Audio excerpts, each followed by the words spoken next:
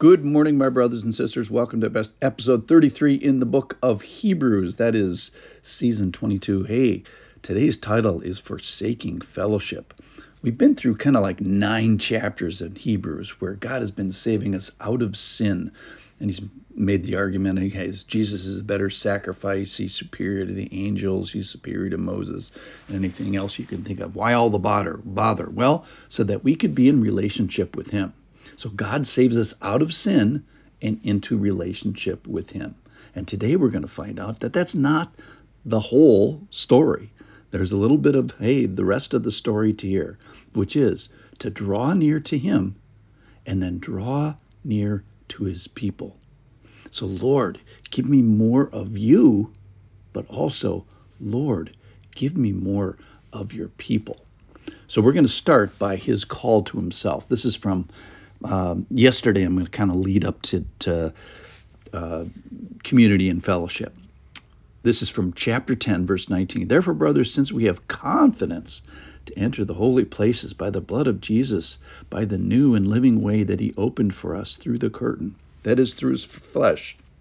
And since we have a great high priest over the house of God, then here's the command to draw to him. Let us draw near with a true heart and full assurance of faith, with our hearts sprinkled clean from an evil conscience and our bodies washed with pure water. Let us hold fast to the confession of our hope without wavering, for he who promised is faithful. And then he's going to call us to his people, verse 24. So he calls us to himself. Now he calls us to his people. Draw near to me and then draw near to my people. Here it is, verse 24. And let us consider how to stir up one another to love and good works, not neglecting to meet together, as is the habit of some, but encouraging one another, and all the more as you see the day drawing near. So we see in this passage that Christian perseverance is a community endeavor, and Christian encouragement is a community endeavor. And we have this invitation to approach him confidently, and then we get this call to come to his people. So I would posit that we cannot see the fullness of God without community, without the people that he inhabits. So consider this. He says, consider this. This is not going to happen without intentionality. It's not going to happen without some tiredness. It's not going to happen without some miles and some money and effort and real effort. So he says to stir up to love. Now, this doesn't mean like stirring a pot. This is actually a sharper word than that. It means provoking and giving opposing ideas to complacency. It's like this podcast. Hey, if you're not in challenging Christian community, you should be. So love is not, if your love is not exasperated every once in a while, you're probably not in the right place. If it's not irritated by your community, you're not in the right place. So if you ever have said, hey, I was disappointed in community, or they failed me, or it was hard, ding, ding, ding, it probably means that you're obeying this passage, because it means to be stirred up and provoked. So not only just to love, but also to good works. So love people. I love people that go to church and go to good churches, and I think they're the bravest people as they sit there week after week. Why is that? Because they are getting provoked to love. They're getting stirred to good work. They're getting irritated to action and good works. They are being provoked to be occupied with the things of God amidst the people of God. All right, I want to talk about this word. Do not neglect. Neglecting. So we kind of use the word neglecting as, hey, I forgot, or I had other priorities, or there was a soccer game or something like that. This is a much stronger word than that. It's much stronger than I forgot. It really means to forsake and to abandon the field, to flee.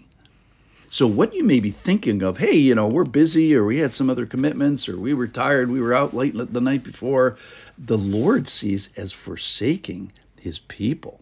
So do not neglect. So you are not at liberty to miss fellowship this Sunday and Wednesday, or however your church organize it. I will give you permission to miss fellowship if you are in hospice.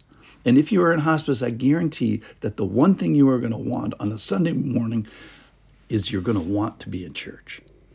So you're not the first. So think about this. In history, we've got thousands of years since this commandment. You're not the first in history to make decisions about church and priority. Everybody in history has gotten 168 hours in their week, and they all dealt with fatigue and farming and families and children and work schedules and athletic schedules recently.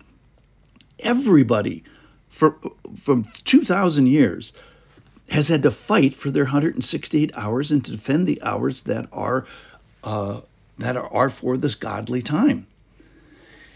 And one of the other points he makes is, hey, do this quickly. You don't have much time left. The day is drawing near. At least you have less time that you know than you had yesterday. So there's an urgency to this.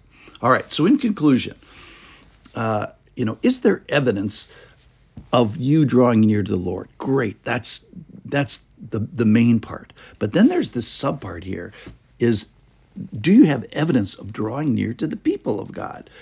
Are you a person that fights to defend this command? Hurry, today's the day. You don't have as much time as you did before. And as you're reading this passage, it is very, very, very important to God.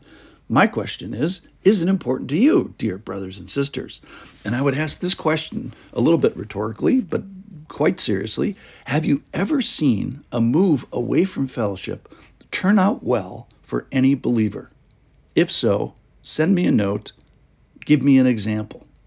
It says, do not forsake what God loves. Do not abandon what he has assigned. So let's consider how to stir up one another, provoke one another to love and good deeds, and not neglect meeting together. Thanks for listening.